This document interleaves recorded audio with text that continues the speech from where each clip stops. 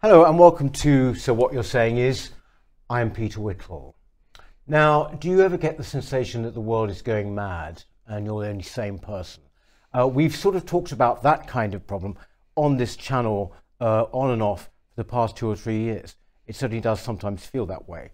In which case, there's a new book out which might well interest you. It is called Have We All Gone Mad? Why Groupthink is Rising and How to Stop It. Here's the book. It's available now. And I'm very pleased that the author, Dr. Jerome Booth, who's an economist and entrepreneur, is with me now. Thank you very much for coming in. First things first, actually, if I may, Jerome. Groupthink. Yeah. Can we have a few definitions here? I think I know what you mean by, and I've read the book, but can you explain what you? Well, groupthink. The term was invented after in the 70s, and Yes. it really referred to small group misdirection, where people believe something that's basically fictitious. Yes. And nobody challenges it. Yes. And since then, the management consultant industry has been using this and has improved board decisions by having challenges and so on and so forth. But what this book is about is really mass groupthink. So what I'm saying is that groupthink isn't merely a small group issue. It can occur with millions of people thinking something that's completely nonsense and not backed by data or if you like, it's wrong in some fundamental way. And Irrational then. well, yes, irrational doesn't only starts to cover it. It's when it gets to a large number of people. If it's obviously false, then you have to have more than irrationality to support it. It actually has to be defended. And for that, you need a moral argument, whereby if you agree with this groupthink, you're virtuous. Right. But if you don't agree, you're not merely wrong, you're evil. Mm-hmm. And there are defenses against those who would challenge the groupthink. So this is, fear is quite an important element to disciplining groupthink, mass groupthink. And it's remarkably common. So what I'm saying in the book is that this is a function of human psychology, and the whole first chapter is about psychology. We're much less rational than we think we are. And in fact, bizarrely, the more educated, erudite, intelligent are more prone to groupthink than the rest of us. Actually, before you go on, this is a fascinating point which sort of like dawned on me a while ago. But it does seem to me that what people often call, for example, the liberal metropolitan elites, things like that, essentially they are, as you say, they are far more prone to fashion in thinking, aren't they? They're far more prone to sticking together. So, and yet somehow they accuse everybody else of actually. One way to express this, which is quite visual, which is Jonathan Haidt's idea, is you can think of our subconscious like an elephant. And the elephant goes wherever it wants. Yeah. And our conscious selves are sitting on top of the elephant. And the more intelligent and educated we are, the more we convince ourselves that we are telling the elephant where to go, when in fact we're not. Mm. And that, if you like, and you add in a lot of hubris and power and lots of people telling you that you're right, and you believe it, and you convince others on their elephants that they're right as well. So you combine the psychology with a couple of other things. One is new forms of communication. And, we had huge violence and disruption when, for example, the printing press was invented. Throughout history, there are many examples of this.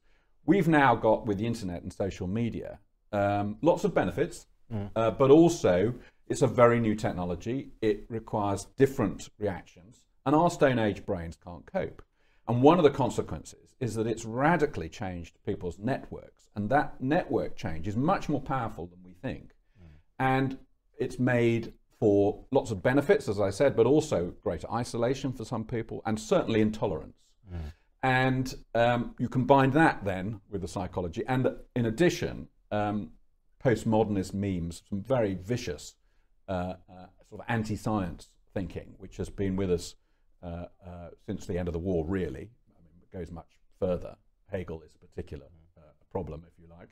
But that has combined, that's spilled out of universities, and that's combined with these other things to form a whole lot of behavior patterns which seem to be completely crazy. And why I wrote this book was I had various ideas and I could see how they were interlinked, but that people weren't seeing those linkages. So this is a book which I've written to try and explain easily how these various things are linked and how mental health issues or people's extreme views on one thing or other are actually linked, and also how you don't need a conspiracy theory to explain this. Doesn't mean to say there aren't people who conspire, but you really don't need it, and you don't even need people who are subject to groupthink to realize it. In fact, groupthink is more effective when people have no idea that they're subject to this groupthink. So it's very vulnerable. This is the other thing. So at the end of the book, I'm trying to say, well, how do you identify it? It's not that difficult to identify, to be honest. And it's quite, at least in theory, simple to look at ways that we can challenge it, and not just as individuals, but also institutions, our policymakers. There are things that they can do with institutions to ensure, in a nutshell, that there's an appropriate challenge. Can you give us an example? I mean, I can think of some immediately that come to my mind. For example, take the pandemic, take COVID.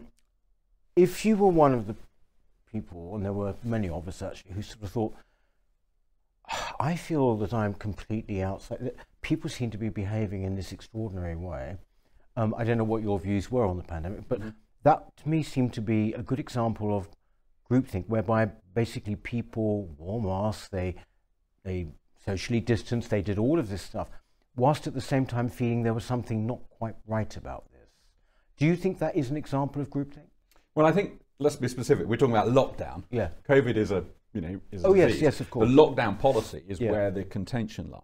And I do think there were some serious mistakes made, particularly once we'd worked out some of the basics of the disease. And it was quite clear that there was a disciplining of those who disagreed with the consensus. And that is a classic symptom of groupthink. When you have a stop to debate, when it is the moral imperative is to not discuss something, that's a sure sign that there's groupthink going on. The other interesting thing is that fear was very clearly an instrument of policy. Well, fear is actually on the cover of your book here. Lots of words on the cover, yes. Fear. No, because I mean, sorry, I interrupted you there. Yeah, no, but it does seem to be the case that you make the point in the book as well that when structures of what you might call agreed values and everything, when they are disintegrating, then groupthink has much more of a chance because it can be based on such things as fear. I think fear has been with us a long time, and it's been used as an element of policy for a long time. What's particularly, and this is another element of the book that comes into it, what's particularly worrying is that not only do we now have many, if you like, nudge units in government using fear without an ethical framework. This is the point. I'm actually in favour of the nudge techniques. As an economist, I can see huge benefits. But if there's no proper ethical framework to say, well, you shouldn't be causing fear, there's a downside. And the downside, by the way, the whole of one of my chapters, chapter 2, is about social capital. If we don't trust each other, fear has this, it erodes trust. And without trust, you get disillusioned with government as well as all sorts of other problems in terms of dealing with everybody else in the community and nationally. And that itself is a direct threat to our democracy. And so there are major negative side effects from some of these policies that have been implemented, including lockdown policies. And but fear has been with us a long time, just as groupthink has. What's an additional problem is that you've now got big tech using different techniques to try and also create predictability in consumer behavior. And we have now continuous automated algorithms doing experiments on people. It's over 10 years ago that a very annoyed member of the American public walked into a Target store, that's a brand, big brand in the States, demanding to see the manager because the store had been selling or been promoting pregnancy materials to his teenage daughter. despite the fact that the daughter never having bought anything from Target. Yeah. And what neither the manager or the father understood it initially was that, of course, she was pregnant and the algorithms had worked it out just by what she was looking at on the internet. And that targeted effect, this is 10 years ago, that's history. Yeah. We're much more advanced now. So what these companies want is to have predictable behavior, and not just predictable, but behavior that they can actually change, because it's a very small step from one to the other. If you've got big tech doing that, and particularly with things like our news feeds, we start to lack objectivity, we start to reduce our ability to challenge accepted views. That builds groupthink. If you, in addition to that, have fear coming out of government policy and other government policies trying to nudge us, that also stops our ability to challenge accepted wisdom. And those things combine with no effective challenge to them to create very good conditions for groupthink to thrive. And I should go right the way back to say, this is not a new debate in politics. 2,500 years ago, Plato thought that the most important question in politics was who should be leader. Yes. He thought himself, despite the fact that at least 9 of his own students went on to become tyrants and all the rest of it. He thought the wise person, him, should be the choice. Yeah. And it was the followers of Socrates who said, no, that's the wrong first question. The first question is, because whoever you elect as leader is a gamble. The correct question in politics is, how do you hold power to account? Yeah. And we still, 2,500 years ago, have this, if you like, tension between these two questions. And we are in a situation where when you have government policies which shuts down debate, that reduces the ability to hold anybody to account. And then you're taking a gamble. Because maybe policy will be right, maybe it'll be wrong. But that, in a way, that's not the important question. The most important question is, was that policy properly arrived at? And was it challenged appropriately? Is it legitimate? If we don't hang on to that, we risk losing our democracy, frankly. Thing is, though, Jerome, is that you talk about policy there. Was this policy right? Are they accountable? I would say that as most people now experience groupthink, it actually comes not from policy areas. No. It comes from all our institutions. I mean, I don't need to go through them all, but there is a sort of sense in which if you step out of line, that somehow or other, well, first of all, you won't be fired, but it won't be a pleasant experience, right? Or you could indeed be fired. We've spoken to a lot of people who have indeed experienced that. But whether it's museums or academia, all of these areas, there appears to be a total convergence of views on certain things. It's not actually about policy, is it? It's not about government. No, but policy is important because policy sets the ability to have free speech and to have proper challenge to ideas. So what we're another parallel of what's going on may be McCarthyism in 1950s America, where as long as you, if you like, obeyed the rules, it was all perfectly legal. You might say, well, why bother? But of course, you step out of line, or you have sympathies with some of the policies of people who are clearly out of line, and you are in trouble. And so there is a slippery slope. Either you have liberal democracy or you get some form of tyranny eventually, and it just, without checks, the things just gets worse. So we have to, we have to constantly fight for our freedoms, and that does affect things which, on the surface, are not policy at all. They're nothing to do with politics. They are cultural. They are to do with institutions in every form. And the whole, what I'm trying to say in the book is how these things are related. In a way, the central part of the book is a defense of the scientific method. This is a defense of Karl Popper in particular against the idiocies of sort of postmodernism. This idea that we all have our own truth, which, taken to its conclusion, means, well, there is no objective truth. And I don't say I know what the objective truth is, but I am saying there is one. It's a good working assumption, at least. I think we have far too many people who, because they are frightened, they want to know certainty. They want certainty.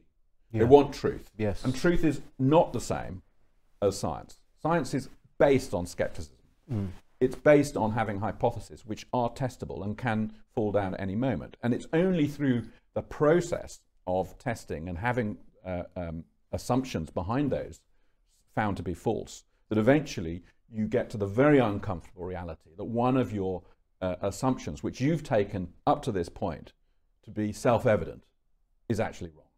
And it's a very common mistake to think that somehow scientists are different to the rest of us and that they are a font of wisdom. That's not true. Actually, if I may quote, from, if I can find it quickly, from Richard Feynman, the physicist, who, as you know, very well-known person. So Richard says, science is the belief in the ignorance of experts. When someone says science teaches such and such, he is using the word incorrectly. Science doesn't teach anything. Experience teaches it. If they say to you, science has shown such and such, you might ask, how does science show it? How did the scientists find out? How, what, where? It should not be science has shown, but this experiment, this effect has shown. And you have as much right as anyone else upon hearing about the experiments, but be patient and listen to all the evidence to judge whether a sensible conclusion has been arrived at. Right. We're in a world where that ethic of science is under threat, and there's a parallel with journalism. So a good scientist, an objective scientist, is ethically required to produce all evidence relevant to their hypothesis, not merely the ones that fit. And so a successful lecture on a controversial issue might result in the brightest student coming to the front and saying, yes, but to the lecturer, but what's your view?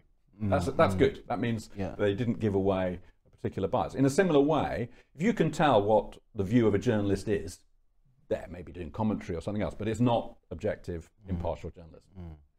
And so what I'm saying is we have to be careful about the detail of how we challenge ideas and have institutions which are to some way unbiased.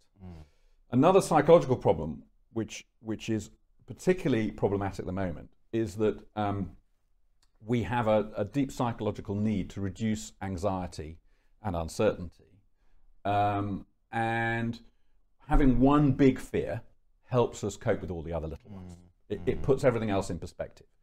And up until the end of the Cold War, we had the potential, nuclear Armageddon, and that sort of had that process. Since then, we've had to have other things that we need this catastrophic fear. Climate change. And climate change is top of the list. I mean, I should add that you're chairman of the Global Warming Foundation, aren't you? Global Warming Policy Foundation. Yes. Do you think that is actually a good example of groupthink taking over? I think it's a very good example. I didn't specifically mention it in this book because there have been lots of other books talking about this, and it's a more general phenomenon, but it's an extremely good case. Where bizarrely, the what I would call climate alarmists, but the consensus view is based on science, whereas in fact it's not based on a consensus of science at all. If you actually look behind, the very basic analysis beyond the trite memes, you work out this is a very complex area. But whatever you think about the science, by the way, the policy appears to be completely mad. I mean, it doesn't achieve what it's meant to achieve. It in many cases makes things worse. So why is this the case, and why is it not easy to challenge it? And the reason is because there's a moral argument behind it. This is not actually a rational discussion. This is a tribal issue, and values are our new tribal markers, by the way. You display certain values, and you're okay. You signal them, and this has. Language is important to certain sort of people propagating this. It's been less important to scientists for many years. This is I won't necessarily go into detail, but there's details of this in the book but basically the use of words as building blocks for logical arguments is deeply flawed, because you can go in any direction you choose, and you end up with a way of looking at truth which is determined by who's got the loudest voice more than actually hard evidence. It's the opposite of science, and a lot of what's going on now is driven by this sort of moral argumentation, which is essentially the opposite of science, frankly. So yes, the policy of what we do about what little we know in the uncertain situation, which is very worrying, I don't disagree with that, that maybe we're causing a problem on a planetary scale. That's certainly something we should study a lot and look at. But given what we know, given where we are, the policy response appears to be completely ridiculous. But also universal. Universal, not in China. No, not China. But Not, you know if what I it mean. was universal, it might make more sense. You know, every single government, every single, in the West anyway, Yes. you know, fully signed up to this, you know. There are exceptions. Obviously, in the United States, there is a real debate. But you're right, in Europe and Australia, other places, that, you know, whether you're right or left, you have to sign up to this agenda in order to get past any sort of electorate at the moment. And that's deeply worrying. It is the fact that the Climate Change Act was passed, there's only 5 people voted against it, and there was no debate. That tells you, well, if Parliament didn't actually debate an issue which might cost every household in the UK several £100,000, by the way, and still not produce the goods, why did Parliament not even debate it?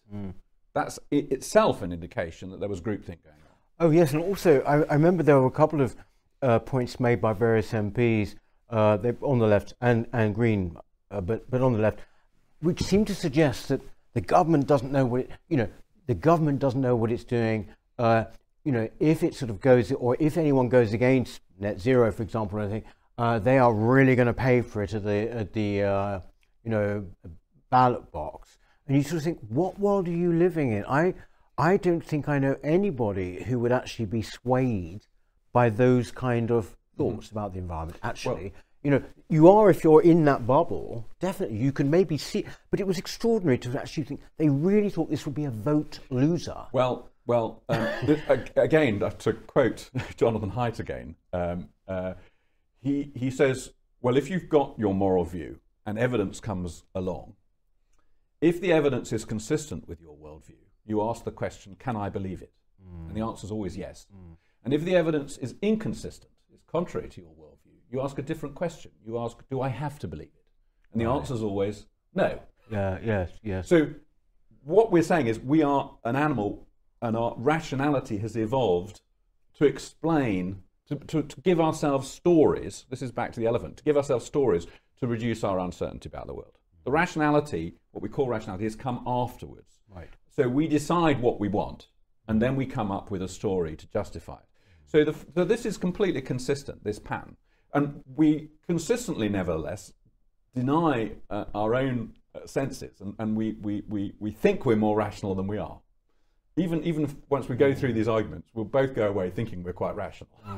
And unfortunately, we're not. We need to be much humbler, and we need to, you know, test, have our views and everybody else's views, including mine and yours, tested. And we need structures where that's possible.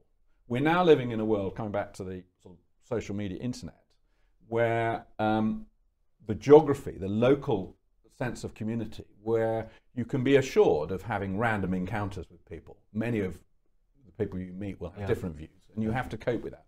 That is being eroded. And in particular, there's a problem with media.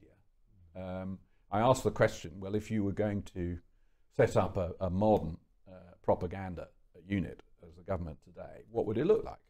And one of the first things, to be most effective, propaganda has to be not viewed as propaganda.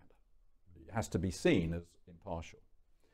And there's a very real question about much of our media. How much actually is it independent? Is it impartial? A lot of journalists, I don't think, even understand the difference between impartiality and balance. They think just by having the same airtime for different arguments, that somehow meets it, and it's not good enough. So there's some coverage of that issue in the book as well. Yes, I mean it's rather like, you know, when you say about that's a very good point between, you know, like balance and impartiality. You know, are not the same things. And I think, you know, when you sort of look at, say, like something like the BBC, for example, they are convinced that they have the civilized view. I don't even think that they necessarily think they're indoctrinating people. They just think this is the kind of civilized of all civilized people. But it seems to me that, for example, in that instance, it's about what kind of position of power you are in. I mean, you know, whether it is the BBC or, as I said, museums or the academic world, how much power you have to influence the direction of something Yes. You're talking about kind of small groups of people, even if they do have Greek. I would be very careful about talking about power, though. Right. So there's a whole tradition, this is the sort of Marxist view of the world, that everything's about power. And moreover about power between classes of people. Yes. And I reject that. Power is absolutely dominant in tyrannies. But in free societies, it's much less important. There are other motives for people's behaviour other than power relationship, which is driven by fear and command. In tyrannies, absolutely true. But for our society, hopefully, and it'll continue like this, it's one part of the issue, and it's challengeable. So we're fortunate enough to live in a society where we can challenge. If we choose not to, we will lose that, because democracy is a muscle. So, but you're right that there is this